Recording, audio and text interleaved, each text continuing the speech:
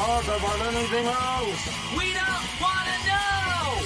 We're dedicated To our favorite shows.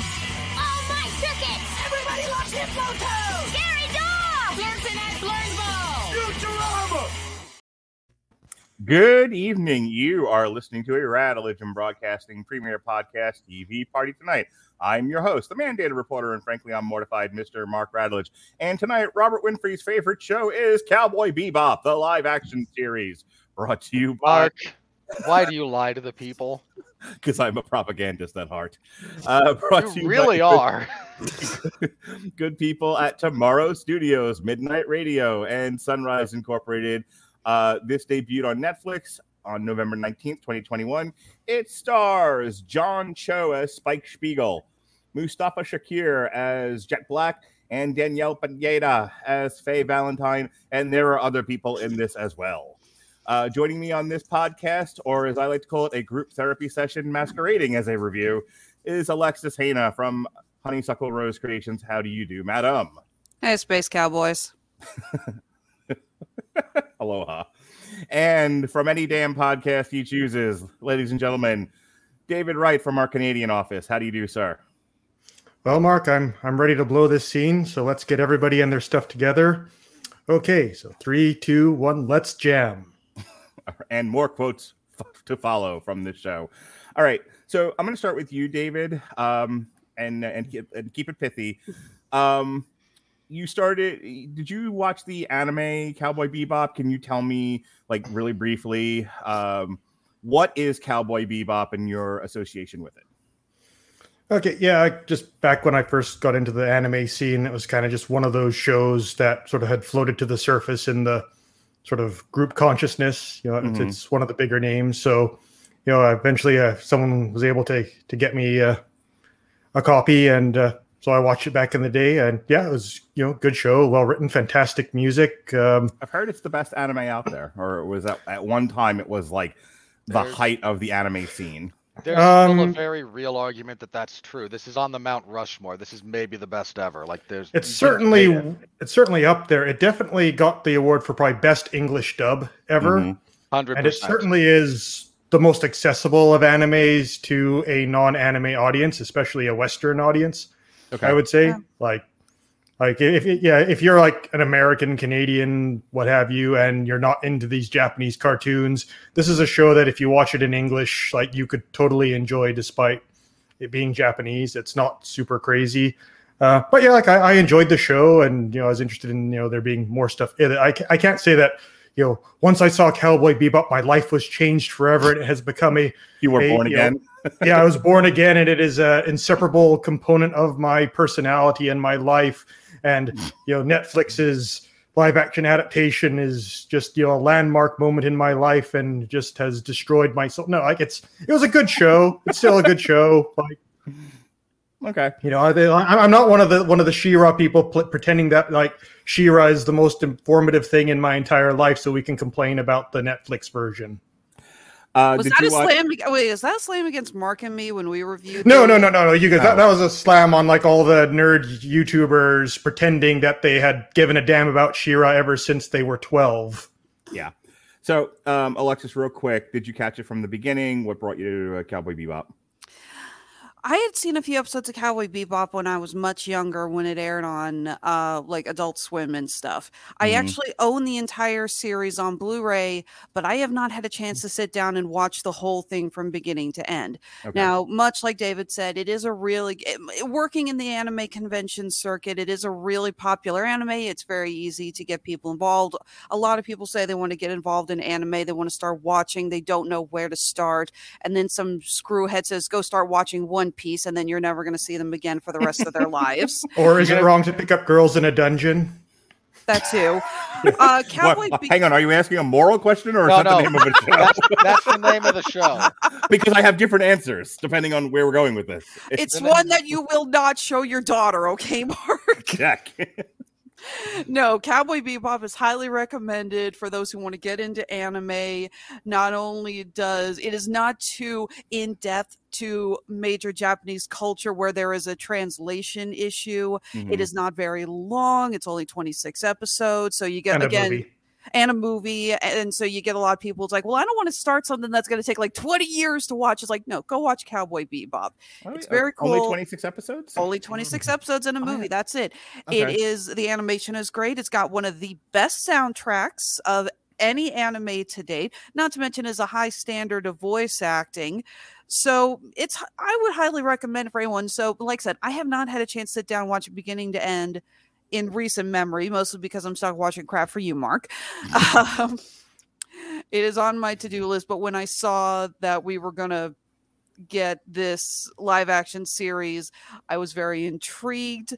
Also because I am actually I'm sorry, I know you gave a huge thumbs down when they announced John Cho as Spike Spiegel there, Robert, but I thought he was a really good choice for this. Not to mention, I have been watching that man in movies since I first saw him in the American Pie films when I was a teenager.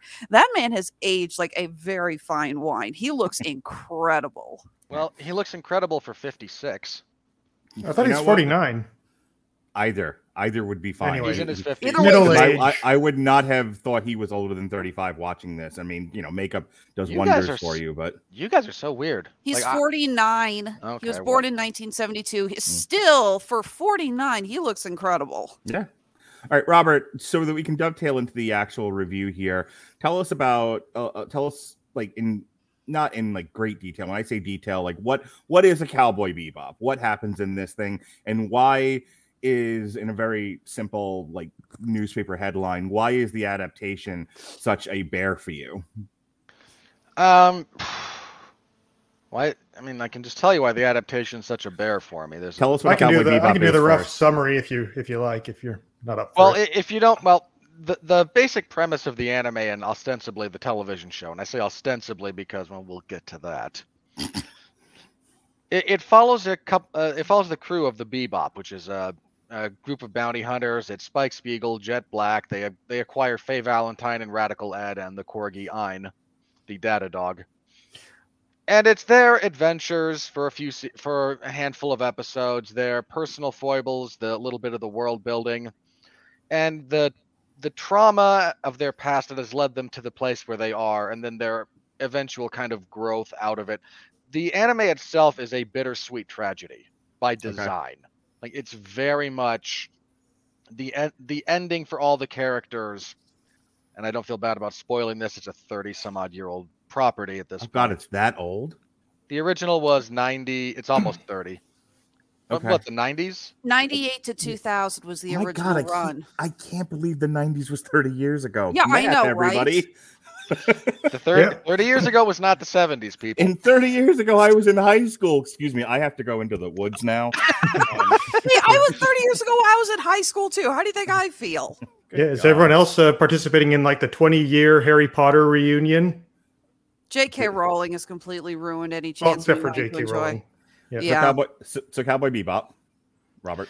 So all of the characters' endings are, again, they're in the same bittersweet vein. These are people, with the exception of Ed. Ed serves a very different purpose. Yeah, Ed had a happy ending.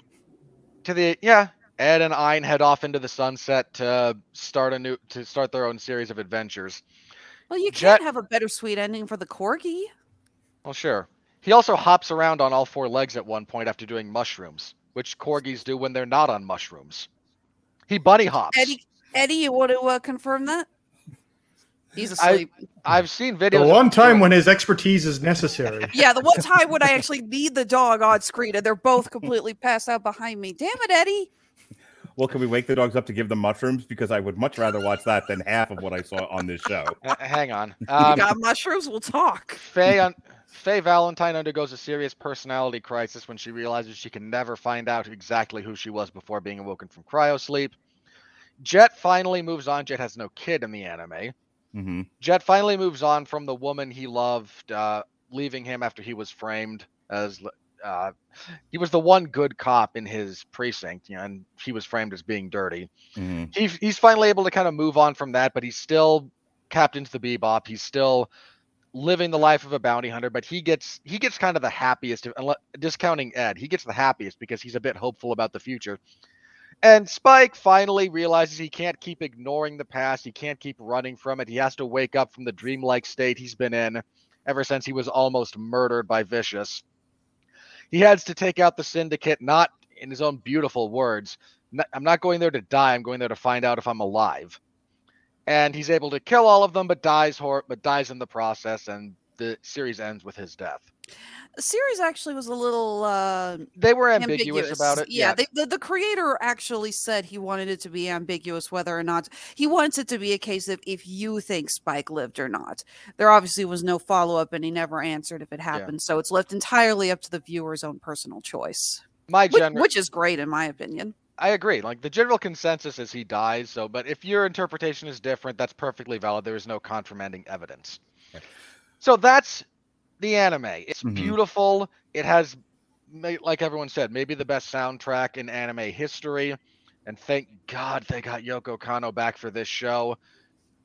Because otherwise, that's one of the few Is it jazz? things. What kind of music is it? It's jazz. Everything.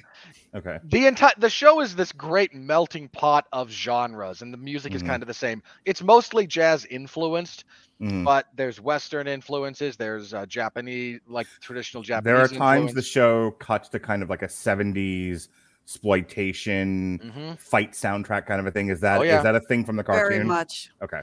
Sorry, the anime. Yeah, I'm not going to get on you about that. Call it whatever. Look, either one's fine with me. Look, we're not the kind of people who shoot each other for calling a comic book a graphic novel. Okay, we're not going to start on semantics. Okay, not over that. Keep going, Rob. So that's kind of the anime, and it's understated. It's beautiful. It's a work of, and when I say it's a work of art, I don't just mean the writing. I mean, look at this thing. Realize they drew this in the late 90s. Most of this is done by hand. There is CGI backgrounds, but they don't stand out at all. And just understand the artistry that had to go into this. The amount of detail that these animators would put into a second or a half-second shot of a switch being flicked, so they can cut around the interior of one of the spaceships as one of the pilots will work through it. That's never seen again, but every detail is still correct. I don't call television much television art. Not to say that it isn't, and not to say that the medium itself is not artistic, but I very rarely say X is a piece of art. Cowboy Bebop is a piece of art. Okay. Every bit of the craftsmanship is exceptional in that respect. You want to know why I have a problem with live action adaptation? But do it in the manner that we discussed in the previous show, where you corner somebody in an office and and you've only got a few seconds to explain it to them. Here's my Thank problem. God we're not going episode by episode. I've got work to do tonight, boys. Here's the biggest problem I found with the live action adaptation. It follows the same trend that so many Netflix live action adaptations follow, in that these assholes would draw a mustache on the Mona Lisa and think it was an improvement. That's what these people do when they adapt things. Now, not everything original that Netflix does is bad. I've praised many of them. What have you praised? No, I'm sorry, Robert. I need comparisons to know where your line Jupiter's is Legacy. We spent 3 hours on it, and we're mostly positive, like 90% positive on Jupiter's Legacy. We were at least on 1.5 seasons of Daredevil. I thought it was near perfect. Okay. One season out of 3 of Jessica. Well, hang on. One season out of 3 of Jessica Jones we thought was fantastic, and then it went off a hill. Really we were the only white men on Earth who praised Iron Fist season 1. So I liked Iron Fist. Okay. I thought that show got a really bad rap. Okay, then Robert, do me a favor. On a scale of Jupiter's Legacy. Very confusing, I know. I was starting to think the Wachowskis. Legacy to the live action Death Note. Where does this fall? Oh boy. This is because I know exactly where the bottom is. This is closer to live action Death Note than. Oh shit! Now, hang on. Chance to weigh in, but I want to get a very general sense of where Netflix missed the target, and then I want to go to David and Alexis for their thoughts on the actual show. Now, hang on. So when I say it's closer to, there's 2 ratings I have to give the show, and I have to give them 2 separate ratings. Taken purely on its own merits, it's a 4 out of 10. It's below average. It's not very good. With individual episodes that rise higher than that. There's a couple of episodes that are more like 6.5. In fairness to the show. Taken on its own terms, again, it's subpar. It's not very good as a general rule, but it has moments and there are things about it that are positive. As an adaptation of pre-existing material, this borders on a catastrophic failure. And there's a reason that the meme about the manga, the anime, the Netflix adaptation has never looked good for any Netflix adaptation. Ever. Is that like the three-headed dragon when one of them is derpy? Sort of that, or it's 3 panels. Okay. I always thought the three-headed dragon was a hydra. It's King Ghidorah, but whatever. God, we're a bunch of nerds. We are. We really are. That's why everyone's watching. Just figured it out now. Well, what this show gets wrong, in my opinion, on its own terms, there's a host of issues that I want to talk about separately with everyone. As an adaptation, John Cho's not cool enough, and he's way too old to play Spike. He doesn't look that old. He really doesn't. He's got canyons in his eye, around his eyes. Next point. Look, you could have done worse than John Cho. I will give them that. Could have been worse. Could have absolutely been worse. The writing of Faye Valentine is 90% atrocious. Okay. Just a misread of the character. They deliberately changed her. Okay. And consequently, I'm not holding that entirely against it. You tried to change the character for reasons that I wholeheartedly disagree with. But fair enough, you tried to do something. And I'm willing to take that more on its own terms.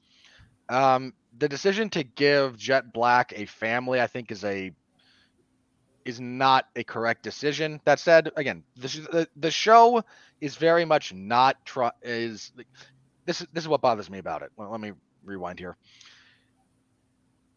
A lot of these adaptations, not just Netflix, but in general, they want all the credit from a pre-existing fan base.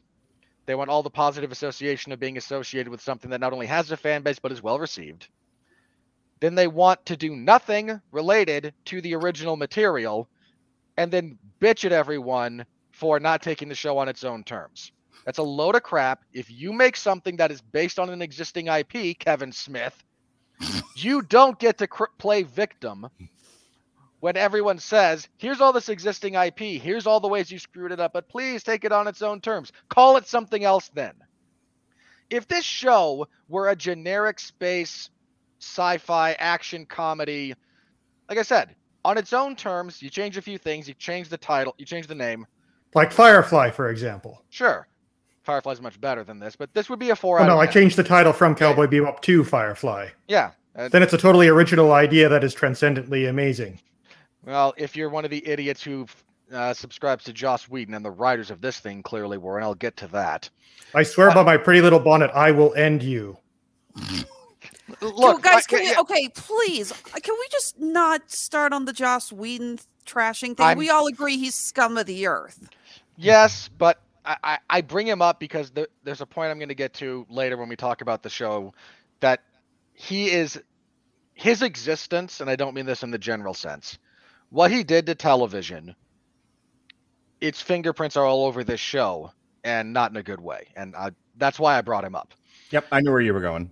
And needed to get there eventually. Yeah. And look, Firefly is very clearly inspired by Cowboy Bebop. It's also not trying to be a direct adaptation of it, and consequently, people are happy to take it on its own terms. Anything else, so we can get into talking about stuff here. Okay. So my point being, yeah, look, if you don't want to deal with angry fan bases complaining that you have screwed up something they care deeply about, create something original. You hack. Just throwing it out there. Let me go over to you, David. Now, you like this show a lot. What is an element that you most want to talk about that made you like the show?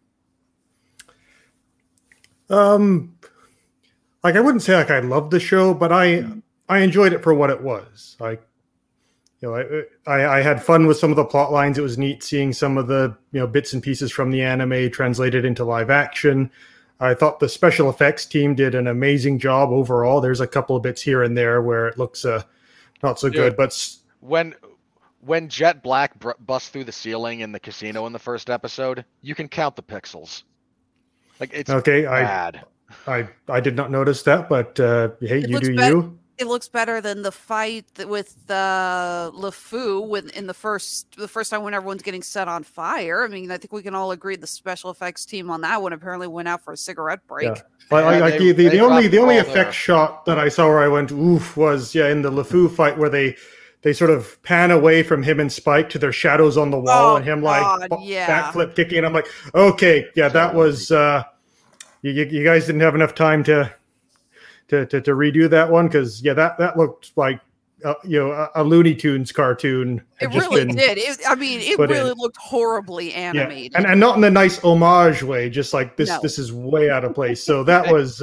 This show's not smart enough to play something like that for laughs. They're trying to play it straight, and it comes across badly. Yeah, but like all the stuff with the ships and the set design, I thought they nailed it. And like one nice thing about Cowboy Bebop is, as much as it takes place in the future, it doesn't look completely different from the present. Like the buildings still look like modern buildings. It has that Dune or Alien or that kind of lived in universe that just happens to be thousands of years from now. Where things are junky and broken down. There's something about it that almost gives it a timeless feel to it. You never look. There's so many movies that say they're in the future, and then a few years later, it looks like, wow, you've already made this look so horribly dated. This TV show really does a good job of keeping the same feel of the anime like that. It doesn't feel like.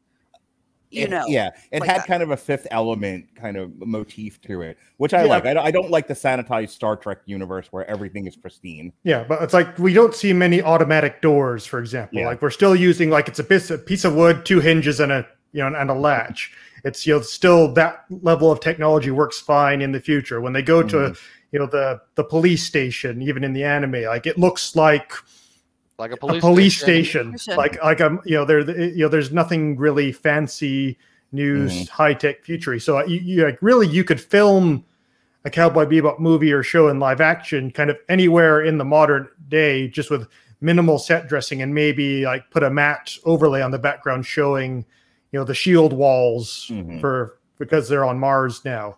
And then that's kind of what they did in a lot of this, which I thought worked pretty good. But I kind of view it as it's almost like a cover band or a sort of mixtape. Like it's almost like a sort of jazz using the original, where they've kind of taken bits and pieces and scenes from the original show and sort of jumbled them together into their own thing. And obviously some people don't think that is better than the original, and I wouldn't say it's better than the original, but I also wouldn't say it's bad. It's just it's its own take on this universe with different people. And they have changed some things around. Like certainly Faye is a lot more of sort of the American ideal, I guess, now of what a strong female character is. She swears more than anyone else in the show. She flips people off. She's very potty mouthed, lots of attitude. She's now, in the original, she was more of a con artist, compulsive gambler who turned to bounty hunting because it's like, hey, I can make money doing this. Here we have to do an episode where she tells Spike, oh, by the way, I'm like the best bounty hunter in the universe. He's like, you are the best bounty hunter in the universe. Never mind that also her motivation in the original was financial debt. She gets thawed out of her cryo sleep and then handed the bill. Quick question, because again, I haven't seen the whole thing. Was it clarified if she was bisexual in the anime as well? She's not. I don't remember her sexuality really ever being a big thing, other than she knew she was hot and was totally okay using that to manipulate situations. It's the femme fatale. Yeah, she's based on that sort of femme fatale thing. But I'd say even by Japanese standards, like if you watch the anime, that's still like a strong female character. It's just she's allowed to be a woman who is a woman instead of like a dude with tits who swears all the time. Like bearing in mind that the anime does in fact have a dude with tits, but we'll get to him. Yeah, but for me, I think I liked the aspect of Jet having a daughter. That was an interesting addition to the character. Because again, like if you want to watch Cowboy Bebop, watch Cowboy Bebop. Like this isn't the Star Wars, remasters where George Lucas is doing everything he can to erase those original films from existence and no, this is the only Star Wars that anyone will know until I die. It's you can go and watch the original 26 episodes and the movie unedited, unaccosted, You On can get the Netflix. original, on Netflix even. You can Wait, get that. I thought it was on Hulu. It's there too. I don't know, but it's on Netflix at the very least. So like you can. It's on one of those. I'm pretty It's sure like it's on both. So I mean, like the episode, like the best episode for me was when Faye goes traipsing around with the con artist that Galileo got her Hustle. out of and then you have Jet and Spike searching around trying to run interference while Jet's trying to Skype into his daughter's school play recital, and you just see. Yeah, okay, there we go. Yeah, that actually, I did love that episode, especially when you cut to him cheering and everything, and you see Spike in the background getting his ass kicked. It's just the choreographers. Like, what kind of funny things can we think of putting in the background here? And that episode worked on so many levels. We got character development for a lot of the cast, especially Faye. They sort of deepened out a bit with the relationship of her and the con artist that ripped her off initially, and the fun that they had with the setup is that kind of felt sort of the most Cowboy Bebop-y of the series. And I'm pretty sure that's the best episode. I would put that as the highlight, but yeah, it's a mixed bag. There's certainly things I didn't like as much, but I kind of think there's some things where you can have the canonical version of it, but there are other things where they're allowed to sort of have another kick at the can. Like, Mark, you and I are going to review the third iteration of Lost in Space next month. Mm-hmm. We had the original Irwin Allen series, then they had the 90s movie with William Hurt, Matt LeBlanc, Gary Oldman, and now we have the Netflix series. And I'm sure 5-10 years from now, someone else is going to do another Lost in Space series where it'll be a different take on the setup. We're getting our third kick at the can at Battlestar Galactica at some point in the future. Again, and like when the 2003 reboot by Ronald Moore and David Icke came out, the original Battlestar Galactica fans, raised bloody murder. This isn't our original thing. You've gender swapped and race swapped members of the character. This is before we had the internet outrage machine, but it was this huge controversy. And then the show came out. I was like, holy frack, this is amazing. And so I don't really say that a new adaptation negates the original or supplants the original. Sure. And for me, if people watch the shows like, hey, that was kind of interesting, maybe I'll check out the original. All right, Alexis, what did you like about this show? I really enjoyed a lot of the choreography, the lighting. The music in this is absolutely gorgeous. Mark, I've talked to you before. I am a giant fan of jazz, swing, bebop, and stuff like that. I love how well they incorporated this. I seriously just want to go pick up the soundtrack to this show. Yeah, and where could we get the soundtrack? God damn it. Well, David, at 28 minutes into the podcast, I'm glad you asked where we could get the music in the middle of Alexis talking that I'm going to do a plug now. It's getamazonmusic.com/W2M network for a free 30-day trial of Amazon Music Unlimited. And for more on that, here's Alexis and her thoughts on Cowboy Bebop. Like I said, I did enjoy this. I'm not going to consider it the best Netflix, not even the best Netflix live action series that we've gotten, but I did enjoy it. Obviously, even though I haven't seen all of the anime, I know that the anime is leagues above this. But much like David said, I think that the worst that this is going to do is encourage people to go check out the anime. Like we said, it's on Netflix or Hulu or Crunchyroll. It's got to have. I'm pretty sure it's on Crunchyroll too. It's everything. There's a lot of on. We know it's on Netflix and Hulu. It is currently on Netflix, Hulu, Funimation, Tubi, DirecTV, Adult Swim, and Spectrum for those people who have that. I'm also pretty sure you can find it just on YouTube if you're clever enough. Okay, there you go. You can find it on one of those. It's one of the greatest animes of all time. Go check it out. This is not a horrible sit-through. If you're going to compare it to every little bit of the original Cowboy Bebop, then yeah, you're probably going to sit there grinding your teeth, Robert. But I really didn't think it was that bad because I was able to view it as a completely separate entity. That's the only way I was able to survive the Death Note remake. That and Willem Dafoe was awesome. But like I said, there were a lot of elements that I liked. There was a lot of really great lines. The cinematography and the lighting in this was beautiful. And who am I kidding? I can't get mad at anything with a corgi. So come on. I refuse to believe you guys were looking at the screen every time Ein was on screen going, oh, it's a good boy. So Needed more Ein. here's my thoughts on the show. Now, obviously, I haven't watched the anime. It's why I'm kind of just sitting out and mostly moderating. But I did want to give an opinion on the show since I am here. Or as Robert has said once, I'm here. I'm going to talk. So I liked half of it. Again, I have no source material to compare it to, so I'm just watching it fresh as a series. It's what we're talking about in the Twitterverse, so I'm going to watch it. And my soul just died a little having said that out loud. TikTok. Yep. I'm with Alexis and David on. There's a lot of style. There's a lot of aesthetic that I appreciated. Robert knows that I'm a big fan of like the Roger Corman 70s exploitation, the soul cinema blaxploitation movies of that era as well. There's a lot of those kinds of aesthetic and elements present, especially in the first half of the season. I'm not the world's biggest kung fu fight fan, but I do enjoy, a good, stylized kung fu fight that's set to some jazzy, fun music. And that's a lot of like at least the very first episode and a couple of episodes in. I hate so much about the fight choreography in this show, but I'm not judging it on its fight choreography. I like the fact that when I watched the first episode, I was immediately taken back to the 70s. And so that aesthetic I appreciated. I enjoyed Cho's performance.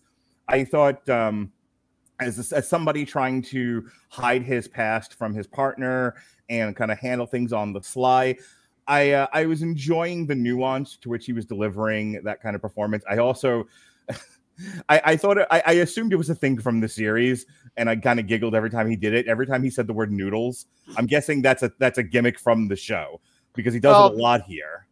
And every time he did it, I was like, the noodles and bell peppers with beef. That's a running gag because they're always broke. Okay. In any case, there was this great interplay between him and Jet Black, and Jet Black was always the serious guy being serious with a serious thing he's got to do seriously, and then much like every other person in my life, he goes, "And aren't you with me?" And that person goes, "I'd like to get noodles," and it's like, "I'd like to schedule a podcast seriously. I understand that, but have you heard about this thing?" I'm like, oh God, shut up, Evan. Love you, but I have things to do. I very much sympathize with Jet Black, and everyone in my life is Spike. Anyway, but I enjoyed that. Shit, we lost Robert, guys. He'll come back. So he has camera troubles. My camera freezes on occasion because it thinks I gave access to things that I clearly have not given access to my webcam, and then it gets overloaded and freaks out. Something I talked about with Jason last night is there are tiers of actors. There are actors that can transcend television and get into features, and they don't miss a beat, and they are obviously big-time movie stars. There are people that just were immediately into the movies, and for them to have gone into television is kind of a step down. Then there are people who are just at the level of television actor, and that is all they're ever going to be. They're just not good enough to get to feature. I bring that up because Danielle Pineda, I think, has had a lot of television roles, but for me, again, I don't have a character to compare her to. She has a handful of movie roles here, but I thought she was great in this. I enjoyed her character. The swearing got on my nerves after a while. I know that's crazy coming from me, but it seems like she was trying too hard. They wrote her as trying too hard. She's pointlessly vulgar. Yeah. I cannot unsee her as the girl from the last Jurassic World movie. That's her. It's the millennial. Yeah. It's the millennial SJW. And I swear to God, it's like, I know she's been in other stuff. I know she's a decent actress, but that's all I see. Yeah, I was looking at her IMDb here, but in any case, I enjoyed her. I thought she has really great chemistry with John Cho. Did I have that right? No. Yeah, John Cho. John Cho. Okay, yes. I shouldn't doubt myself. Yeah, I thought she had really good chemistry with John Cho. I thought she fit into the group really well. My issue with her is her characterization, not her performance. I think she's very lively on screen. The last thing I'll say as far as good things about this is for about half of it, it moves. There's enough stuff going on. This is going to lead into my criticism, and that's why we're going to go around the table again, and I'll just stop myself here. My biggest issue with this show is when they were out just having fun, going on adventures, doing jobs. This show is great and moves like a fantastic upbeat song that gets me up, boot scooting around the room, dancing, starting mosh pits with my son. when it got into the thick of the plot, when it got into Spike having to deal with the syndicate, and Robert, this is what I know you're dying to talk about. Vicious and Delicious, whatever his girlfriend's name was, Julia. When it got into that, when it got into anything having to do with them, which I knew which I've been told are not big parts of the anime, the show sucked diddlyucks. It goes off the rails really quickly, and it never recovers. So yeah, that back half where they're having to start to resolve things and they're getting into the meat of the plot. The meat of the plot wasn't interesting to me, and when they stopped going out and having adventures, it no longer became a fun show to watch. But Robert, before you tell me what's wrong with Vicious and Delicious in this show, what did you like about it, if anything? I can't hate the score for the most part. They got the same composer from the original anime and some of it they left wholesale, some of it they update, some of it's new. The music's great. Mm-hmm. Yeah, Yoko Kanno is basically the John Williams, Hans Zimmer combined of anime music. Like 100%. Everything she touches is well worth listening to. I've seen reviews of shows where they I think Brain Powered, which is a total nightmare, horrible trash heap of a show. The review says it's a horrible nightmare trash heap of the show, but the music's phenomenal. Stop reading this review right now. Go and buy the CD. Buy it now. Go. Let's see or here. You can stream it live on Amazon Music Unlimited. Yes. Let's hear. She's done Darker Than Black, Macross Plus, Turn to Gundam, The Vision of Escaflowne, Ghost in the Shell, Standalone Complex, Wolf's Reign, Kids on the Slope, Genesis of Aquarion, Terror and Renaissance. Resonance, yeah. Resonance, thank you. Yeah. And that's just some of the ones that I'm reading off the top. I am not even about to start going through all of the movies, TVs, video games. Mm-hmm. So, Robert, what else did you like about this besides the score? Mustafa Shakir, who plays Jet Black, is, I think, hands down the one actor who really gets the role. Okay. The others are hit and miss, both in their performance and in their characterization, for a variety of reasons. This guy, Shakir, nails Jet Black, perfectly. He gets the physical mannerisms down right. He gets the motivation correct, even though they changed the character. He is, I think, hands down, he is the standout. His is the standout bit of casting and the standout bit of performance that came out of this show. Serious kudos to that guy. Great job. And I think that's the last kind of positive thing I have here. I should say, hang on, very briefly. Mm-hmm. There are episodes that are pretty good. Galileo Hustle's a really solid one that has that.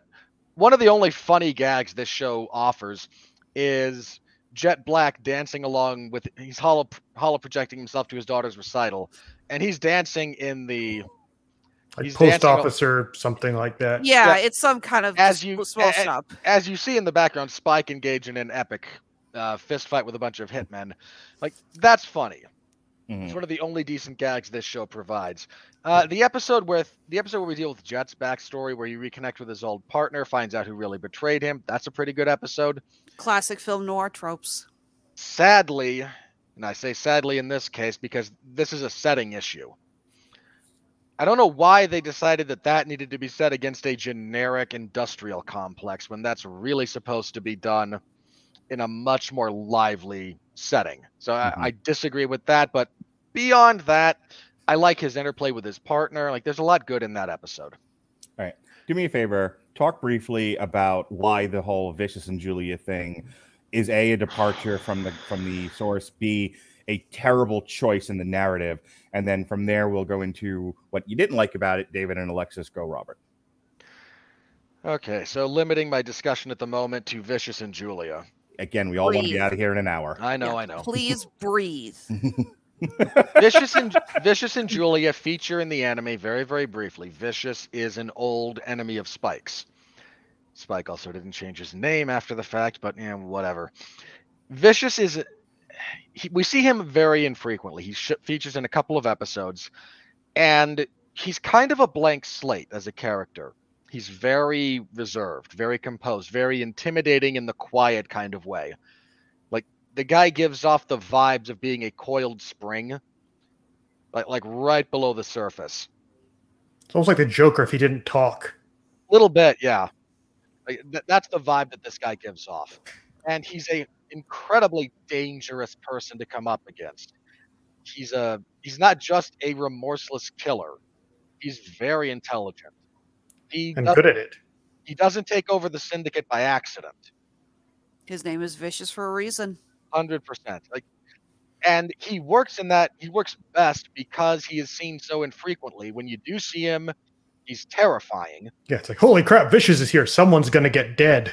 Yes. What's the pro wrestling equivalent? You heard the gong from the Undertaker's Sure. entrance music? Sure, the Undertaker's dong hits. How about Brock Lesnar's entrance music? Sure. Pick one. The glass breaks and Stone Cold shows up. Sure. It's on. And Yeah, JR it's gotten real. Yeah, that's what Vicious means when he shows up. Vicious, if you watch the original anime, he's also the only thing that moves the plot forward. Spike doesn't want to deal with his past. He's frozen. He's existing, and he described it as a dream. He's never quite sure if he's awake or asleep. And then Vicious shows up and forces him to do something about it. And it's why his final confrontation between the two is so good, because we know what he's capable of. And that's really all he needs to be. Julia is featured. They changed Julia entirely. Julia in the anime is a fellow captain in the syndicate. She's a badass in her own right. She and Spike fall in love, but it can never be for a variety of reasons. Not because she's married to Vicious. That's a wholesale invention so that we can get a domestic abuse public service announcement shoehorned into this thing. And she actually does, when Spike tries to leave the syndicate, she straight up just stands him up. She chooses not to. Now, she doesn't choose to be with Vicious, but she decides that she can't, she doesn't want her life to be on the run with Spike. And this crushes Spike's heart, and then he's shot and nearly killed, and yada, yada, yada. So Julia is reintroduced to the plot in the anime through a chance encounter with Faye. They literally just run into each other on a planet. Then after Vicious takes over, he has a vendetta against Julia, and she tries to leave the syndicate. So he has her killed before he even deals with Spike, when she dies near the end of the anime. So they have... Spoilers. Again, it's an almost 30-year-old property. I don't feel... Look, by the way, Twitter... I don't want to spoil it for anybody, but Luke blows up the Death Star. Go on. Hey, people out there. Macbeth dies. Not to spoil a 400-year-old play, you ever twat. hear that Julius Caesar was betrayed by Brutus? Literally stabbed in the back. I don't know if you know that or not. There were seriously people on Twitter complaining about discussion around Macbeth because it spoiled the movie. I have no time or patience for you idiots. Wow. So Julia. So Cap's shield. So point being, Vicious is a violent, haunting specter from Spike's past that, when their paths cross, is what forces the action forward. Julia is a memory. She's a what if. She's someone who broke his heart, but she's also her own character in that respect. And they work as figments of Spike's past because the show tries to create a dreamlike quality around Spike and what he's going through. And he's not sure he survived his exit from the syndicate. That's part of what he's going through is, maybe I didn't survive, and maybe this is just my brain trying to make sense of what's going on as I die. That's a thing he's dealing with. Here, they decided that because we're jacking every episode up to an hour, why don't we expand on these characters who actually are designed to work as memories, as hallucinations, as the boogeyman. And the result is you turn Vicious into a whiny, pathetic, incompetent man-child. And Julia... With daddy issues. Hey, I want to interject something here because you brought up Joss Whedon, and I want to talk about Joss Whedon. I want to talk about Greg Berlanti because I'm noticing it's something you just said, and this is why I'm dovetailing off of that. And then I'll cede the floor back to you. There is an element of soapy television creation where there's a lot of melodrama. Sometimes, very often, and that is the point that I'm making, needless melodrama out of what we're doing with some of these characters. and it is we don't know. a very common theme in anything Greg Berlanti has done, not just the DC stuff. Yeah. But I mean, like, I'm watching you also, and it's there. It's like everything Greg Berlanti touches, and I'm wondering if, like, you know, we joke about George Lucas and what he did to the film industry. He's, you know, film's greatest monster. You brought up Joss Whedon. I'm wondering if there's like the Berlanti effect, to where it's just bled into all of television, where people think what we really need to do to hook Johnny Lunchpail and his girlfriend to get him on the couch for 12 hours to watch all this stuff is needless melodrama, because that's what the people will connect with. Needless melodrama and endless Dutch angles. Yeah. I swear, look, Netflix, I know you had to pinch some pennies down the stretch, but you could have fixed the tripod for all the scenes where they had to shoot Vicious and Julia. Hey, at least they didn't do shaky cam. Thank God. Sure. And I think you're right. You're probably right about that. Look, it's a cheap trick that hack writers can use. Well, we want to expand this character, but we don't want to put effort into this, and we don't have source material to draw on. So we can't crib from better writers. So what are we gonna do? I know, melodrama. Yay. Even though I'm just gonna say it, if the penultimate episode where we get Spike's backstory, oh God, I think if you look at it, if it was just a separate plot for a whole other story and not related to these characters at all, I thought it would have been enjoyable. There's two problems with that episode. We know one, it's total BS compared to the source material. No, I'll even set that aside. Like, okay, taken on its own terms. That should have been episode 8, not episode 9. Yeah, they should have swapped those 2 episodes. So first problem, it's out of order narratively, because putting that episode after Vicious's coup means that the reveal that one of the Yakuza bosses was his father means nothing. Right. Absolutely nothing. It's a cheap twist. Like, it's the cheapest of cheap twists. That's a J.J. Abrams level crap move. The other problem with that, they don't write Vicious as being in, like, I have to give. He comes across as petulant, not intimidating. I have to give some blame to the actor here, and like, I don't know. Okay, I don't know actor or director. I don't know how you can be wooden and chew scenery at the same time, but God bless you, you pulled it off. Oh, he tried. He gave it his best.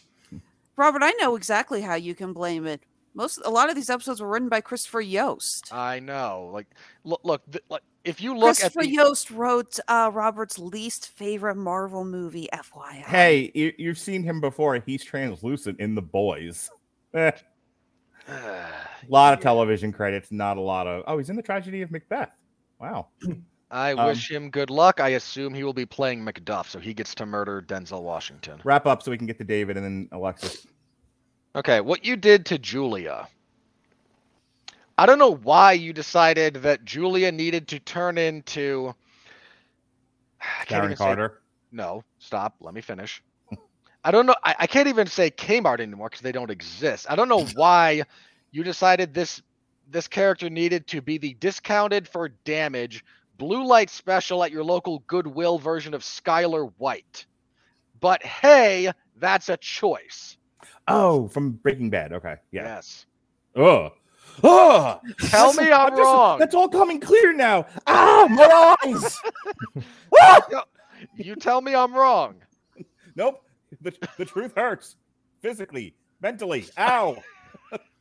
This is what happens when you don't do a Wire reference. I don't have a Wire reference. The Wire's a much better written television show than this one is. Nobody's as bad as Julia on The Wire. That's not a fanboy saying it. There's just no. No. But Skylar White, dead on. All right, go. Look, so again, I think that's the problem. I think putting the two of them together for their terrible, terrible sequences was just a horrible mistake. The guy who plays Vicious, again, I don't know how much of this was him. I don't know how much of this was the director. But that's if you think John Cho was too old. This isn't. Right. Look, I can't get off to the guy's age, mostly because the white hair does make that a bit odder. But they don't. He's actually younger than John Cho. He's 41. I think everyone on this show is younger than John Cho. David, is there anything? Except for Denethor. Is there any? Oh, wow. Is there anything on the show that you didn't like or didn't work for you in like 50 words or less? Yeah, like I'd agree with you, Mark, that the show works best when they're just out and about doing bounty hunter hijinks in the universe. Supposed to be an episodic show.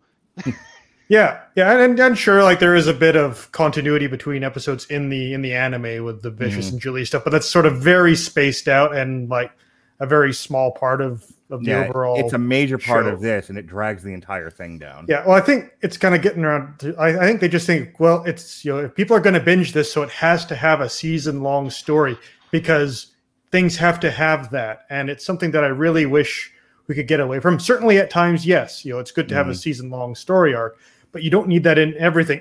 Star Trek, excuse me, something in my throat there. Like you could just make a bunch of episodes that just work on their own and just have them, be together in the same show. Like it's worked for decades of television. It's not like we haven't evolved past that. It's just we have a new format that works better with or can do serialized stories. I think that's a really good point, David. I think when they're in development for a lot of these shows, that people feel once they're told, well, it's going to be a Netflix show. Oh, okay, so we have to make a book instead of a television show. Yeah, and so you don't. Not you just can make it whatever you want it to be. Not just a book, but a thriller. Like part of what makes a good thriller is something that keeps you turning the page. Yeah. Like we can't have Vicious just show up at the end of the show. How will the audience know who he is or that he's important? It's like they did it in the frickin' anime. Like he doesn't show up until like the 5th episode, and then he's pretty much gone till like halfway through the show. Like it's okay. He's a badass guy from Spike's past. This is someone who can legitimately kill him and everyone he cares about. Like, Vicious is not a deep character. It doesn't have to be a deep character. We don't. It's much like the Joker in The Dark Knight. We don't need to know his backstory. Right. Just as a point of reference, because Alexis was like, "Well, do you guys like anything?" John Bernthal. I didn't say that. John, I was cutting to the chase. John Bernthal. I say that to someone else on the network, not to these guys. Season 2 of The Punisher. 4 episodes, and most of what he does is in the first 2, but he's the best part of season 2. Easily the worst part. All right. Alexis, anything you didn't like about the show? Any criticisms you want to make of the craft? Yeah, the pacing, you guys are right. The pacing on this show is really horrible. I'll admit, for one, the one thing that popped out the most was that we get an episode where Julia figures out that Fearless Spike is alive, and I do kind of like how she's able to put the 2 and 2 together. But then we have a whole other episode where she doesn't appear, and then the next episode after that, all of a sudden we've got her storming into the one jazz nightclub with what's her name, Anna, saying like he's alive and you didn't tell me. And I'm just like, that was 2 episodes ago. Where the hell have you been? I hate it when shows do that. It's like, yes, I understand that you've got some other stuff to go on, but you cannot keep that level of involvement and excitement and then not have anything come of it for the next episode. We're going to lose interest and wonder why this wasn't tackled immediately. And yeah, I'm just going to say it. There are certain parts of any anime that are not going to translate well when you put them to an American audience. Seeing Radical Ed Here we the go. last second. I was going to save that, but go on, please. Ed is a very bizarre character. She's a cartoon character. There is no other way to say it. She would have fit with next to Bugs Bunny. Like that's the kind of cartoon character Radical Ed is. Yeah, she is the most Japanese thing in Cowboy Bebop. And Exactly. I think Ed is probably the most popular character in Cowboy Bebop in Japan. And mind you, I'll just think this in right now. Cowboy Bebop is not a popular show in Japan. Like almost nobody knows it. Like the only place I've ever seen it is like at pachinko parlors. Like that's where most of the anime you see over in the West is shown. There's just not, other than like the big shonen shows like your Demon Slayers, your One Pieces, like Escaflowne, Cowboy Bebop. Those are not big name shows over in Japan. Like my wife didn't know about Cowboy Bebop until I showed it to her. And that's part of the reason why it actually just done so well here in America, is that it's one of the few animes that does not rely heavily on Japanese tropes, stereotypes, character, and writing styles. Yeah, it would be. So Of all the anime, it's probably the easiest to adapt into a Western live action format. Exactly. And then Ed shows up at the end. As Ed can be.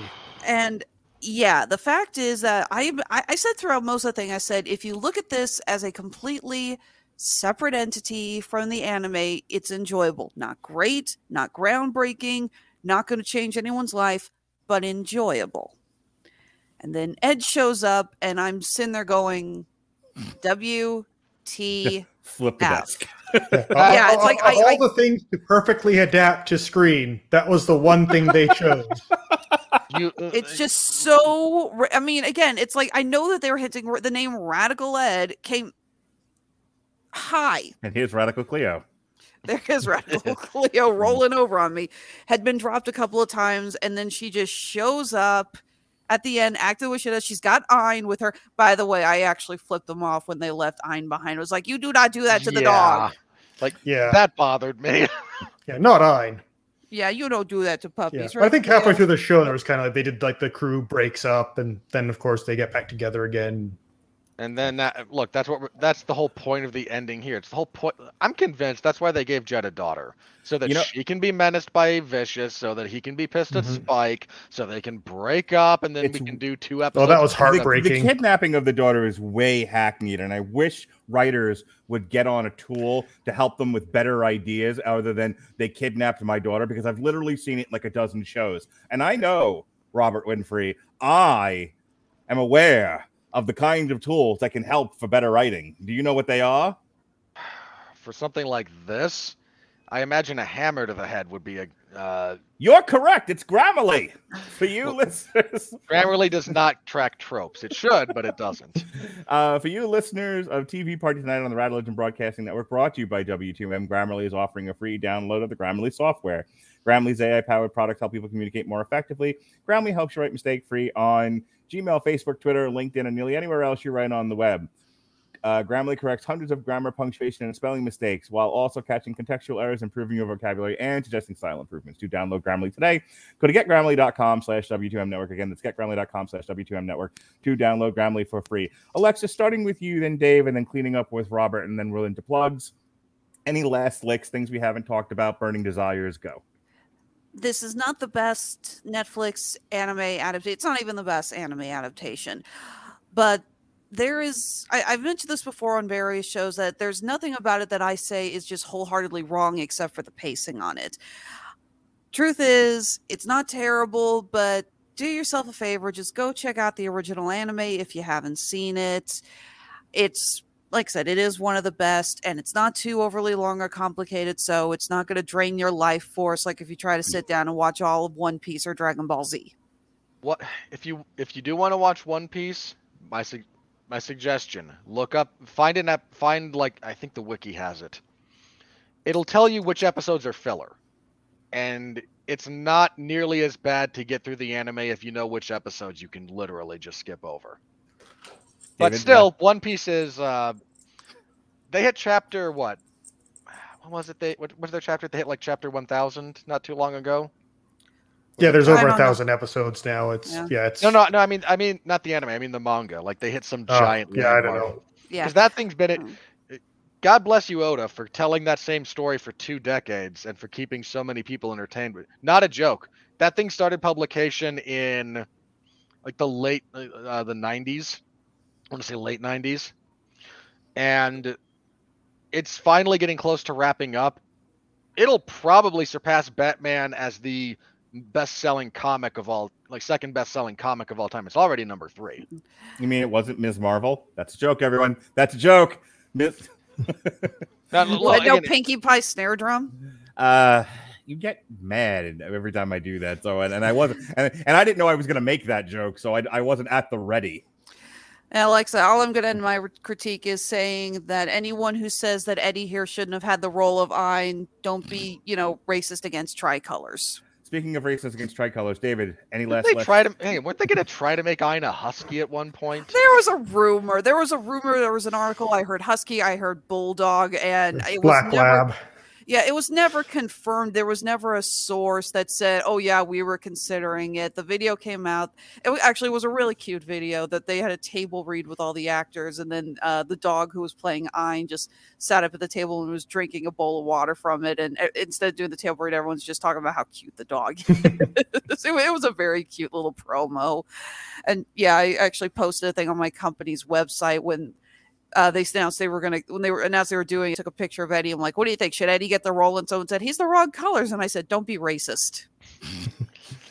It's like, have you seen Netflix with everything original else, programming? With everything else they changed about the show, they could have made Ein a tricolor without any problems. Yeah, you could have had the role, couldn't you, buddy? I can't behave for long enough to do it, but I could have tried. David, I am dying for you to interject here. Okay. Yeah, me too. But I think it would have benefited a bit more from setting things up a bit. Like the whole Jet's daughter being kidnapped, that just came right out of nowhere. Like, give us a scene where like Vicious has the Syndicate do surveillance on Spike, and they find out about Jet and Faye, and it's like, we need to lure Fearless into our trap. It's like, well, how are we going to do that? He's too savvy. It's like, well, you said his friend has a daughter. I say it's time for a family reunion. Something like that. So we actually know, like, okay, this is how they did that. I don't know how they made a child abduction that was more random than the first Lethal Weapons, but hey. Robert, I forgot to ask, actually, and you too, David, said you guys are more familiar. Didn't they get Punch and Judy pretty accurate? Big Shot. Yeah, that was near perfection. That was 100%. That was awesome. Yeah. More of that. Yeah. When they're kind of just trying to do just live action Cowboy Bebop without being too smart for their own good, I think the show works out very well. And I judge my entertainment. We were talking about standards at the start. I watch entertainment to be entertained. So if I am entertained, it's good entertainment. Yeah, that all follows logically, sir. Yeah, it's kind of like, it's kind of the opposite. It's kind of like saying, like, I want you to tell me how good this comedy is, but you can't talk about how funny. Just to that point, just because I know it's come up. It's like, I'm so tired of people who judge horror movies based on how scary they are. Here's the thing. I can certainly appreciate I saw Thing made me happy. Thing is good. Like, look, as an opinion, and as far as opinion goes, that's fine. I don't get into like fistfights with people over that. It's when someone is telling me this thing I saw made me really happy, and therefore you must like it too. And when I go, I don't, and then it's like, I don't understand your whole approach to entertainment then. And it's like, just leave me alone. How about I just, I have my own standards and you have yours, and live and let live. It's right about then you get accused of hate speech, and how dare you? How dare you not? How dare you attack me like this? Yeah, and I tend to move away from like really dark, depressing stuff because that's what the 6 o'clock news is for. But yeah, and then certainly I do like it when entertainment can rise above the level of mere entertainment, but I'm not going to knock it for not doing that. If it does do more, great, fantastic, classic stuff. But if not, then, hey, I watched 10 episodes of a show. For 10 episodes, I was happy. Hooray, mission accomplished. Right. But I would say going forward, what I would say for what they could do with the show is, don't focus so much on season-long story arcs. I think they said that if they get a second season, they want to do like the Vincent, the villain from the movie, as the big bad. It's just you can do that story if you must, but like they seem to have a grasp on the universe itself. So just go out and tell your own stories in that universe. There once was a time where season structures ran a story for 2 to 3 episodes, and then you moved on to something else.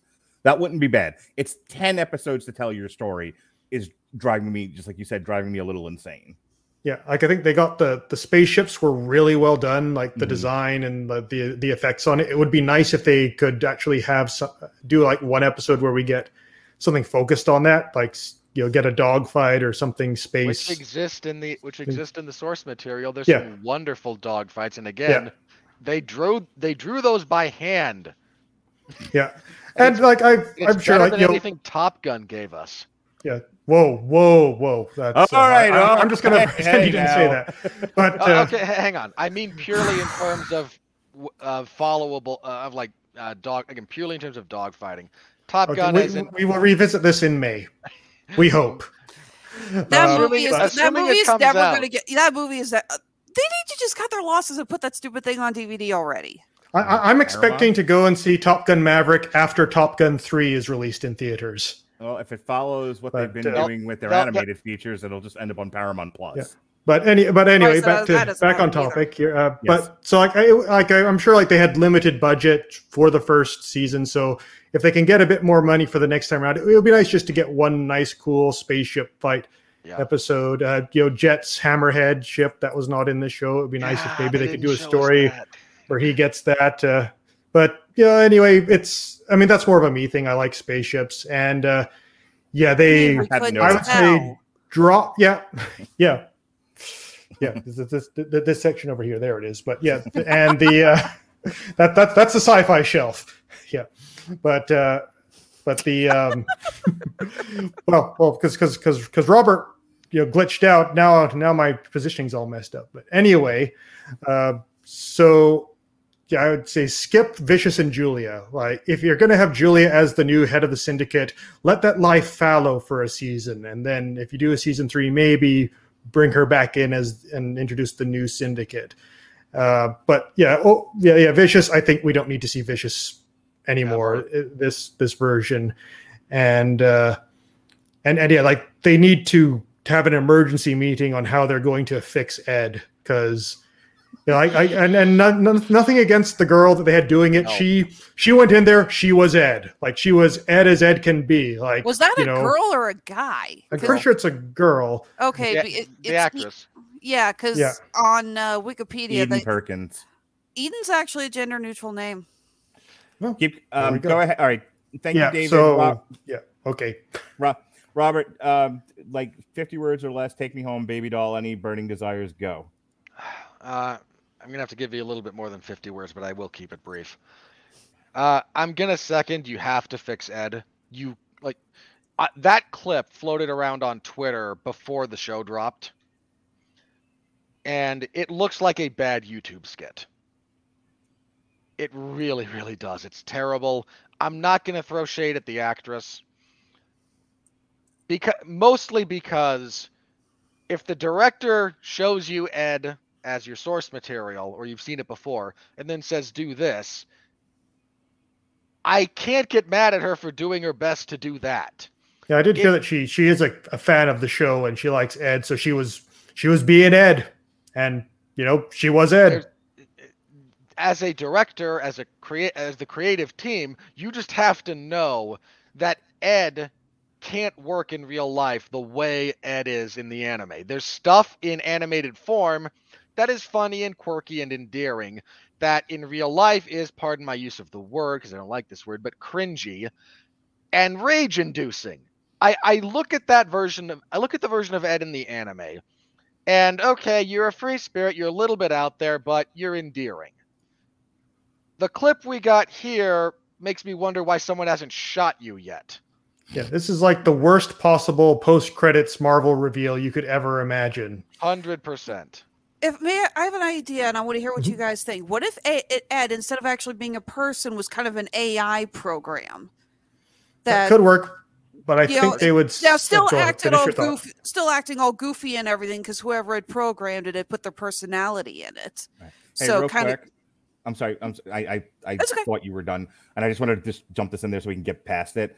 So the actor, the player in this role is Eden Perkins, and according to what I can find on short notice, Perkins is a non-binary actor. She is, but she uses the she pronouns. Not that surprising. Ed was always kind of Ed's an icon. Ed is an icon for non-binary. Hang on, no, I got to correct Robert. Perkins also asked that people use them, they when talking about this person. All right, there we are. I'm probably not going to do that, so I apologize in advance. Same thing with the actor who played Gren, Mason Alexander Park. They use non-binary. I was not going to talk about that, but you were talking about Radical Ed. Yeah, Ed needs to be fixed. That's not a sustainable character to have in your television show, as far as presentation goes. It's just not.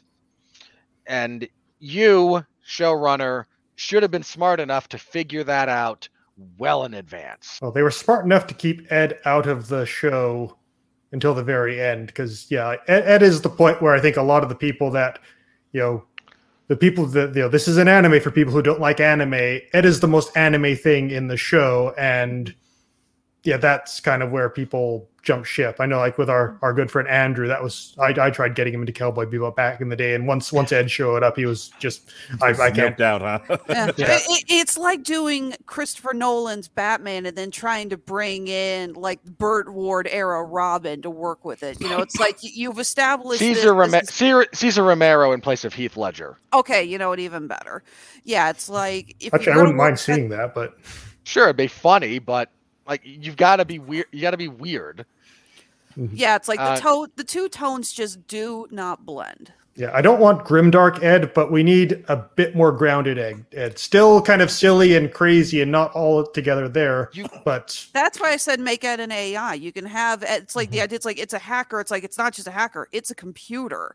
I actually thought that would be kind of a clever idea. All I'm thinking about now is Christopher Nolan's Batman. Keep everybody but change Catwoman to Eartha Kitt.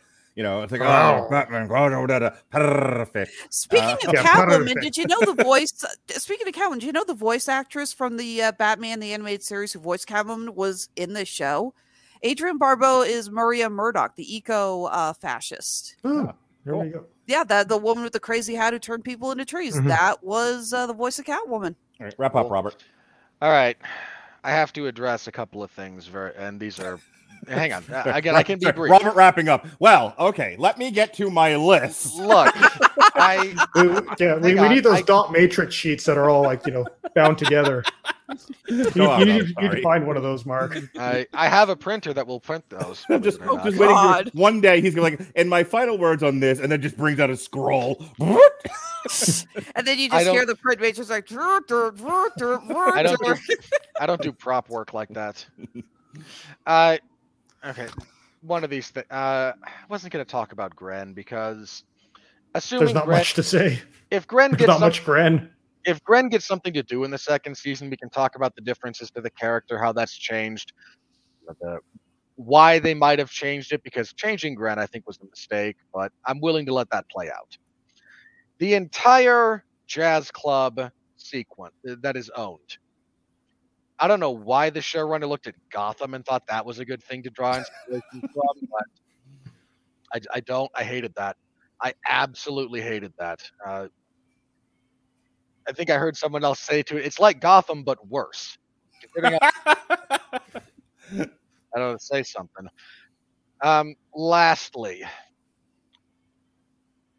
the fight choreography in this. The choreography itself is iffy. In some cases, it's not good. Vicious's assault on the elders of the syndicate is not good. It is not well put together at all. Is it because you think it's unreadable? Or when you say not good, that's a bit vague. I know. I'll get to why in a second. I'll get to more specifics. Because when I say, like I said, when I say it's not good, there's a variety of ways it can be not good. Some of it can just not be very well choreographed from the beginning, where if you put two people who are masters of the art doing it, it still looks like crap. That, I think, again, Vicious's assault is just, it's poorly choreographed by people who wanted to do a samurai-style attack, but hadn't actually seen a samurai movie. Okay. Like it's just badly set up. Poor imitation. It was obvious that the actor had no training in how to use 100%. That poor actor. Is it over stylized? Is your issue, or is it just that's not what sword fights look like? Partially, that's not what sword fights look like. That's not what stylized sword fights look like. The actor has no master. There's no.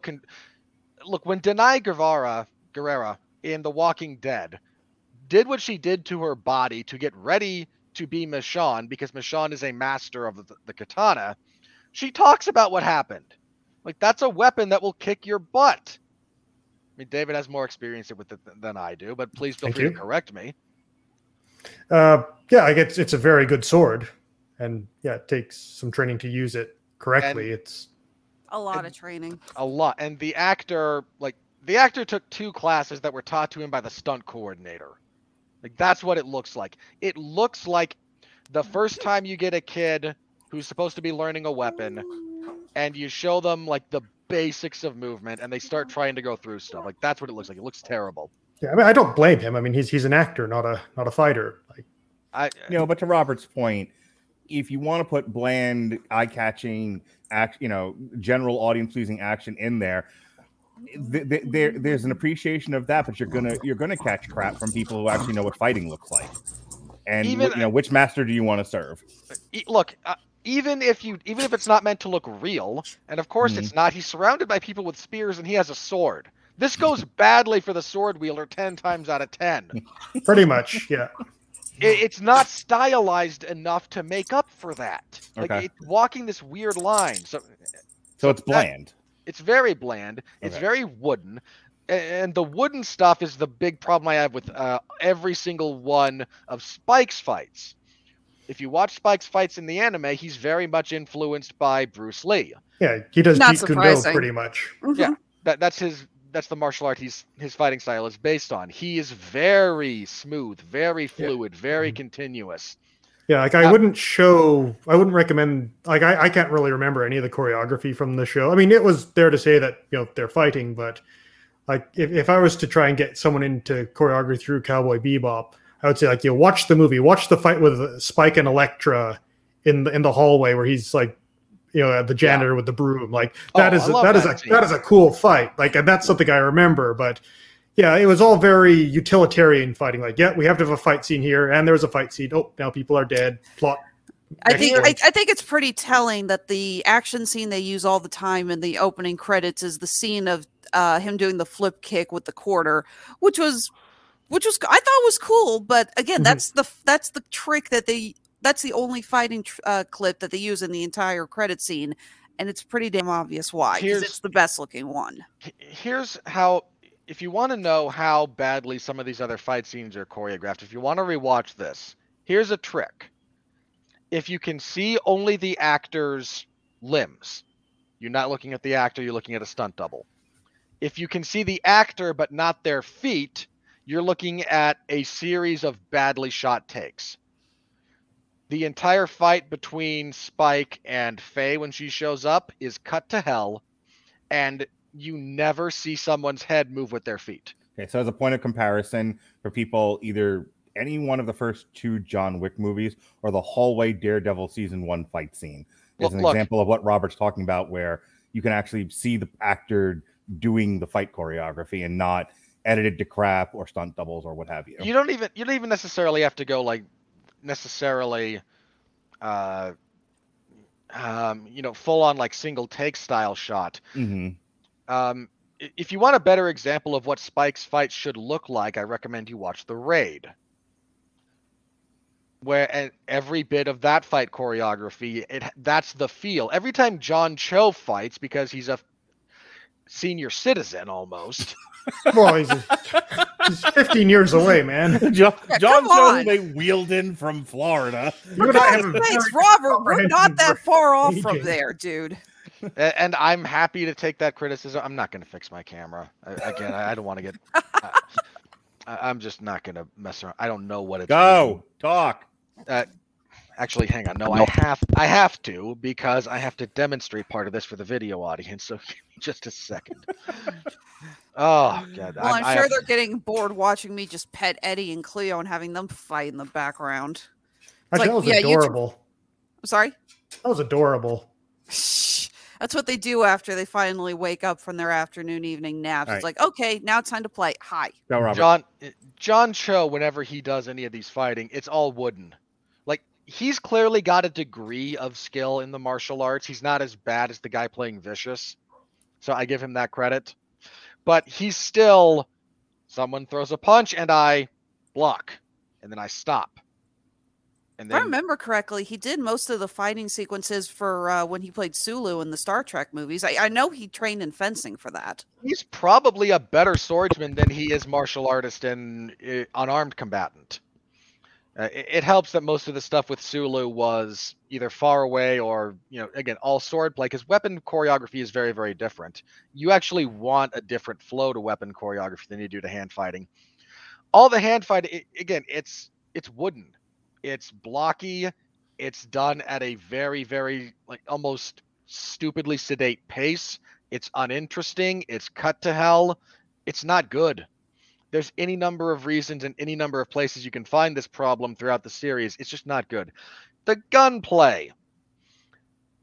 The directors here seem to have watched a highlight reel of one John Woo movie and decided that this was a good thing to imitate. I actually wish they'd have gone more into the John Woo style. John Woo, if you were to like fantasy cast a director for this stuff, he'd be the guy. He'd be the guy who gets the gunplay, who gets the stylized action. And instead we get something not very good. All right, my last point, and this is a big style critique, so I'm going to try to be quick. The dialogue for this show has the pacing of a Seinfeld episode with the prose choice of Joss Whedon. Where is it on the Refn scale? It's not quite on the Refn scale, but rewatch any number of these episodes and tell me they're not pausing for laugh tracks that aren't there. Okay. And I still like the line, "I'm layered like nachos." And this is part of the problem with the Whedon school of dialogue writing. There's individual instances where it works all right. But when you ask an entire cast to carry that, it falls apart. And look, this is not to say anything about Whedon as a person who I've thought was a scumbag since long before the accusations against him came out. Oh, by the way, Joss, everybody with half a brain cell knows Angel's better than Buffy anyway, as far as television series goes. Oh, for God's sake. I had to poke that bear just because I do. Rawr. Consider it poked. You just lost what few viewers we have left. Now they know I'm right. We have discerning listeners. But asking the entire cast and the writing of these characters to be written in that way it doesn't work. Faye Valentine spends 80% of this series being grating. Like, you don't want her on screen. Now, the other 15% of the time, when the writers get out of their own way and they give her stuff to actually do, and she's allowed to be emotionally resonant as a character, it works. She's a good enough actress to pull this off, and some of her interactions with Whitney are all great. Notice in no small part because they are not necessarily written in that same style. That whole episode isn't written in that style. And it bears the hallmarks of everything good about what this show could have been. Yeah, whoever wrote that episode, get them to write more. There's two writers for this show. Hang on, let me find their names because it's Christopher Yost, and actually there's a couple. We got there's Christopher Yost, Sean ones. Cummings, Jennifer Johnson, Javier Grillier. I'm not going to pronounce your last name, dude. Here's the two that you need to care about. I think these are the only two who actually get Bebop and who are able to kind of make this thing work. You have Carl Taro Greenfeld, who wrote who was responsible for the Binary Two-Step, and Alexandra Hartman, who wrote Galileo Hustle.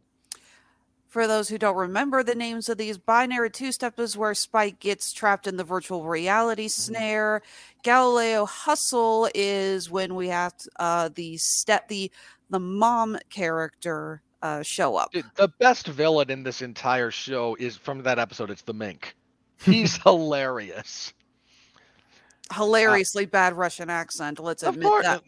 I'm not saying he's a bad villain, but let's face it, the Russian accent was worse than half the shit we got in Black Widow. Yeah, I feel like it was it's deliberate at that point. I actually like the accent work in Bebop as a general rule because it's set so far in the future that it's supposed to be wonky. But look, the Mink was great. I liked that episode. I didn't dislike Binary Two-Step. It's a little my bit only wonky issue was setup. When they had Spike with the virtual Julia, who tells him, I don't want to be with you as part of the computer's master plan, and he's like, I don't care, you're coming with me anyway. And then we fast forward to the last episode where Julia's like, why didn't you come after me? It's like, well, Vicious said you ditched me, and she's like, you believed him? It's like, well, how come in Spike's brain nothing in the universe would stop him from going after Julia, but yet in reality, so we can have the heel turn at the end, he's just like, oh, Vicious said she wasn't interested anymore, so I'm abandoning her. I was going to say, I thought it would have been better if there was more. He found out that if he got near her, she found he was alive, then he would kill her or something like that. It was just like, I was so scared, that he would kill you. That whole ending is the worst. Yeah, or Vicious manipulated Julia into faking breaking up with Spike. I've got a sniper on him. If you don't break up with him, we're going to pull the trigger. But then Vicious would have to be a competent character, and we can't have that in this show. He's got to be Joffrey. Yeah, I was okay with the concept of Julia's heel turn at the end, but once they added in that Spike's mind would have gone after her, that's where it all falls apart. Because when she was like, you didn't come after me. You left me to be married to this asshole for 3 years who's been psychologically abusing me. Now really the only future I have left is either die or be head of the syndicate. I'm going with head of the syndicate. Screw all you. I actually get her character turned a little bit more than that, especially when you get the earlier episode where the elders tell Vicious to kill her, and he's like, "Oh, I knew the gun wasn't loaded," and she's like, "I don't fucking care." It's like, again, they did a horrible job with adapting her from that, but I do like that the character development from there that she's just so done with being the battered wife. I'm okay with that.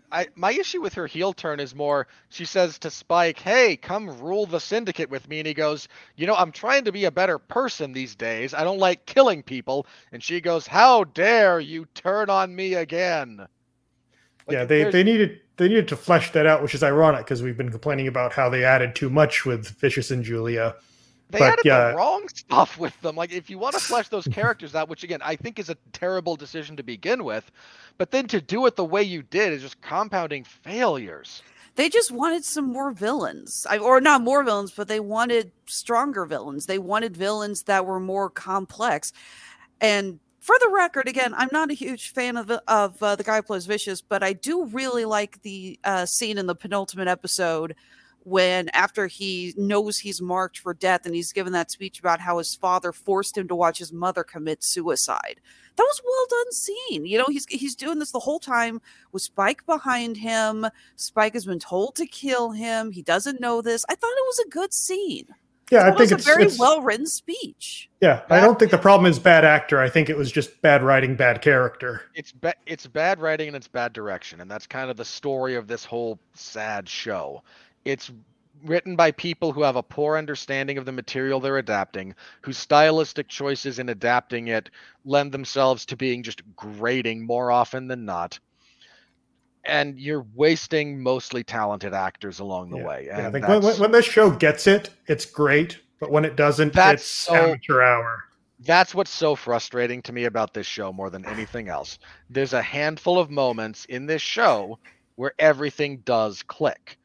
When we get away from the Whedonisms, but we still have the banter and the relationship between the characters. When we're not bogged down with your crappy Game of Thrones knockoff intrigue surrounding Vicious and Julia, and we just get the crew in their episodic format, and it all works. Like, this could have been everything it should.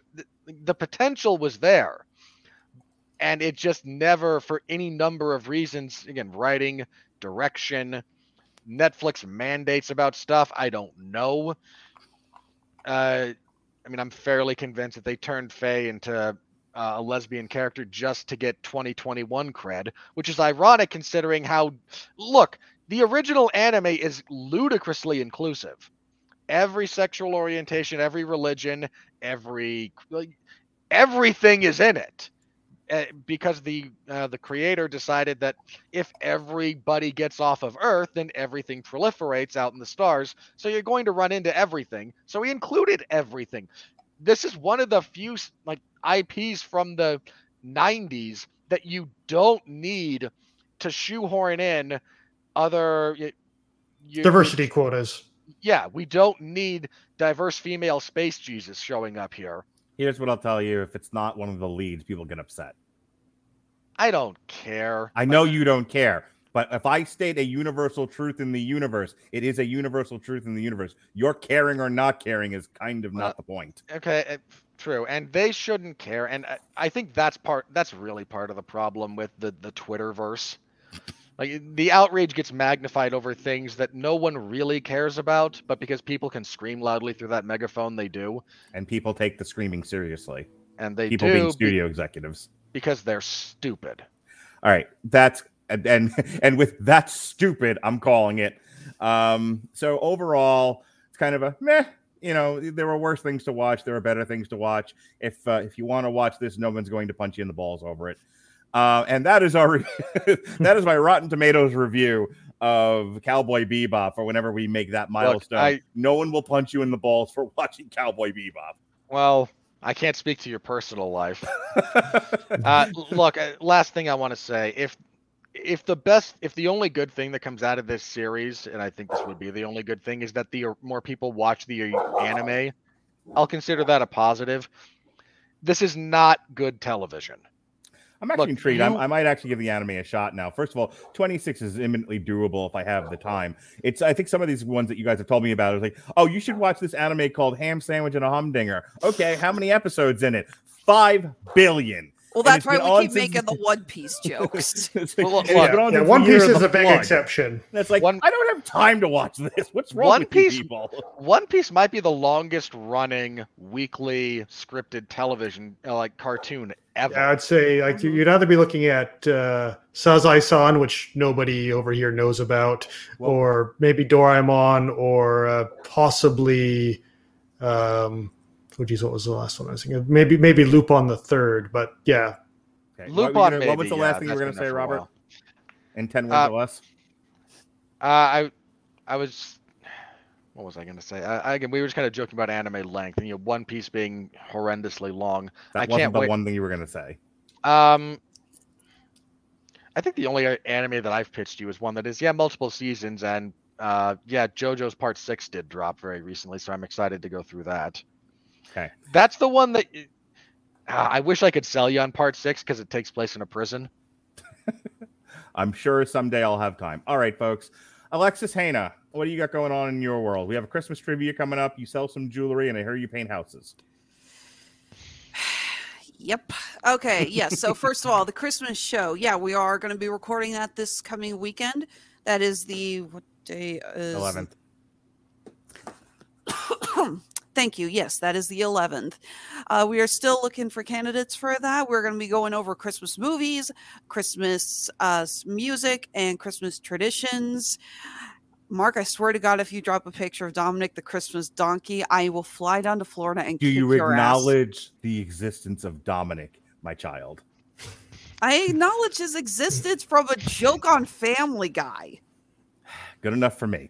As long as it is, look, if it is acknowledged, I will stop showing that picture. If you're going to argue about its existence in the universe, I will keep showing it. That is how this goes. Fine, then do me a favor and put up the pictures when Robert's doing his plugs, not mine. Well, you, my child, you have come to Dominic. You accept him in your life. You don't get the picture. It's fine. There's a Family Guy joke about a non-existent song. Oh dear. Go, Alexis. Just go. I'm not messing with anything. All right. For the record, actually, it is a really funny joke. The cutaway is that they're in the jazz club scene from La La Land. Okay. And you have Emma Stone playing Ryan Gosling on the piano, and it's really cute. And then all of a sudden, I asked for Dominic the Donkey an hour ago. It's Christmas time. I want to hear greaseball songs. Yeah. So yeah, he tells him to start playing that instead of the jazz music. Okay, and yeah, Ryan Gosling just looks pained as hell. He's like, "Oh, for God's sake, shoot me." Okay, so I imagine that's how anyone working on Family Guy feels these days. We're watching La La Land. Going for the buttons. All right, so we are still looking for contestants. If you think you could master and best us in your knowledge of Christmas trivia, hit us up on Facebook or Twitter. Let me interject here. Right now, it's myself and then the two gals from the Chair Shot Network who do a series of Hallmark movie reviews called Home is Where the Hallmark Is. I've been listening to their podcast. It's pretty good stuff. This is Jason Teasley's wife, Amber, and her buddy, Liz, who's actually a friend of Harry's because all the podcasters in the universe know each other somehow. So, yeah, you're looking for a fourth person. The podcast, look, the connected universes of the podcasting is well established at this point. So if you would like to compete against myself, who, when I don't know the answer will be Dominic. Jesse and I are splitting. Actually, I need to find out because Jesse and we usually have one of us do the questions and the other one keeps score. This one, we're both doing half the questions, so I don't know if we'll switch back and forth, or it's just gonna be like, okay, one of us asks the questions. So you'll be competing against, like I said, Amber Teasley and Liz. I can't pronounce her last name, from Home is Where the Hallmark Is on the Chairshot Network, and me, the purveyor of the religion that is Dominic, the Italian Christmas donkey, brought to you by the great singer Lou Monte. I'm not entirely convinced Lou Monte was a person either at this point. You're gonna get it. Oh, I've got pictures. All right, and in the meantime, Mark, I don't suppose you'd be kind enough to throw up the link to my store. Sure. Do you still have it? You keep talking. All right. So, yes, when I am not selling my soul for the Radulich and Broadcasting Network or for MCU's The Bleeding Edge, it's another podcast that I guest on where we just recently talked about our expectations for the upcoming Spider-Man movie. Got my tickets for that. Yay. Mark, the sad thing is Mark and I came up with the best ending for that movie, and we haven't publicized it yet. All right. So other than that, and when I'm not dealing with these two knuckleheads... Hi. I run Honeysuckle Rose Creations, where fashion meets fandom at the intersection of geek and chic. Purveyors of handmade geek-themed jewelry, upcycled from old game pieces. We have been going just a little crazy. Damn, Betty. Yeah, just been going. That was the one you had. That was the one he wanted to get. Ouch! And now she's pawing me like, Mom, get it back. We've been keeping extreme. He dropped the one he had to get that one just because Cleo was interested in it. Take this. You like this one more. It's the marrowbone. We've been going a little nuts trying to keep up with the holiday demands. Things have been going crazy, but obviously that's good for us.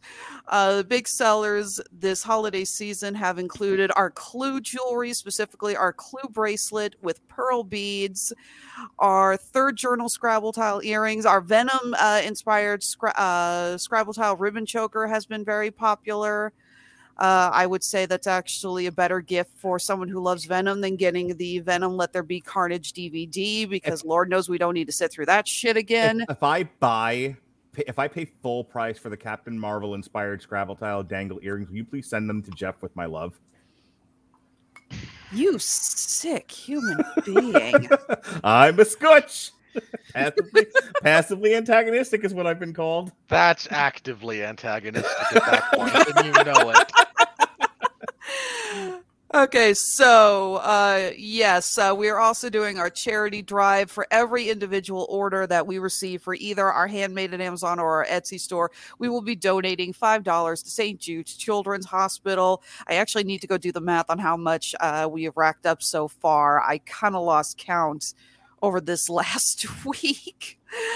So if you are looking for a gift for your favorite geeky loved one, still need something to throw under the tree, come check us out. We got stores on Etsy and Handmade at Amazon. You can find us on Facebook, Instagram, and Twitter. We are always open for custom orders if you got something specific in mind.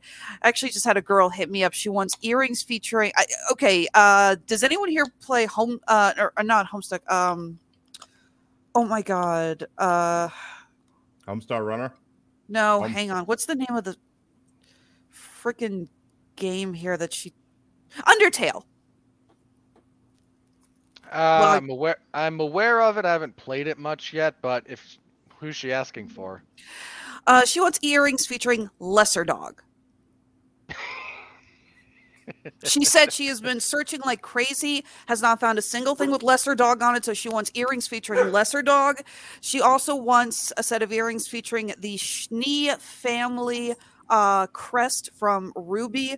Mark, again, I've said that's a fandom that you should really get your daughter into. I think she's going to love it. The first couple of seasons, at least. Oh, I still think it's all really good. doesn't. It's not like it goes downhill like Riverdale or Chilling Adventures of Sabrina did. Nothing goes downhill like Riverdale. That thing started at rock bottom and kept digging. I like the first 2 seasons of Riverdale before they decided that it was going to turn into a massive let's give everyone here a record contract festival. So, yes, if you are still looking for geeky gifts, we are still shipping. Should be able to get, if you guys get soon, should be able to get stuff in before the Christmas deadline. Again, my dog is knocking Christmas ornaments off the table. That's Honeysuckle Rose Creations, the intersection of geek and chic. David, you and I are going to talk Foundation and Lost in Space next. Is there anything else you're working on or that you wanted me to bring up real quick? I'll probably join in on the Christmas trivia this weekend, and Star Trek Kelvin retrospectives up for everyone now. I've heard good things from those that have listened to it, so check that out if you haven't already. Okay, and I know I owe you sometime in 2022 a pair of Star Trek Lower Decks reviews, and I think whenever they announce the date for Strange New Worlds, you and I will do that as well. Sure. Okay. Yeah.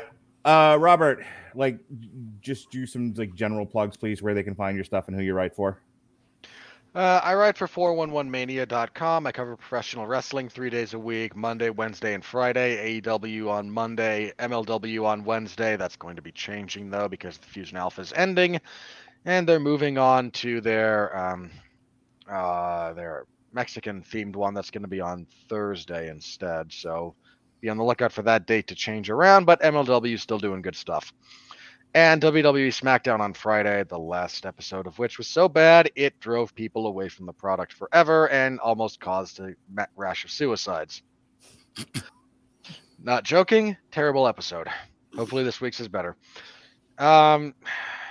Mark and I do movie review podcasts when those are out. Last week, I was on 3 episodes last week. There was a Damn You Hollywood for, was it Ghostbusters? Nope. No, last week was Encanto, Resident Evil, Welcome to Raccoon City, and a triple feature and then the centering on Bruised. Yeah, the triple feature of MMA-themed videos. So if you're interested in those, go back into just last week's archives. You can listen to those. Before I get done here, last thing I wanted to say, we had the best month in our history pretty much for November. A really good month in terms of the number of people out there listening. So we're hoping to keep that momentum for December. We're doing pretty well already, actually. We're tracking quite high for us. So anyone out there listening or watching on whatever your platform happens to be, we thank you very much for your support. If you could give us a like, comment, subscription, follow, whatever the service happens to be. If you're listening to us on Apple Podcasts, please give us a star rating, at least not a 1-star. We're better than a 1-star show. I've heard 1-star shows. And we are better than those. We are definitely better than Madonna. Tell your friends and your enemies. Write a review if you could, if you're on Apple Podcasts as well. That would help. That all helps with the algorithm. If you can, we're not asking you to get the alerts because God knows I don't for the stuff I subscribe to, but please subscribe to us on YouTube, and here's why. Normally I don't beg for anything. But if you could subscribe to the YouTube page, we are trying to get to the minimum subscriptions we have to on YouTube to get recognized as legitimate reviewers on Rotten Tomatoes. And it's not even so much that I want that because I want to be a legitimate reviewer. It is I want, if Fat Guy at the Movies and Doug Walker can be on there, so can I. And that is my goal in life now. I've been trying to figure out what the next chapter of my life is going to be. My life is going to be to at least share the same internet space as Doug Walker. I feel like I'm at least that good. So don't sell yourself short, Mark.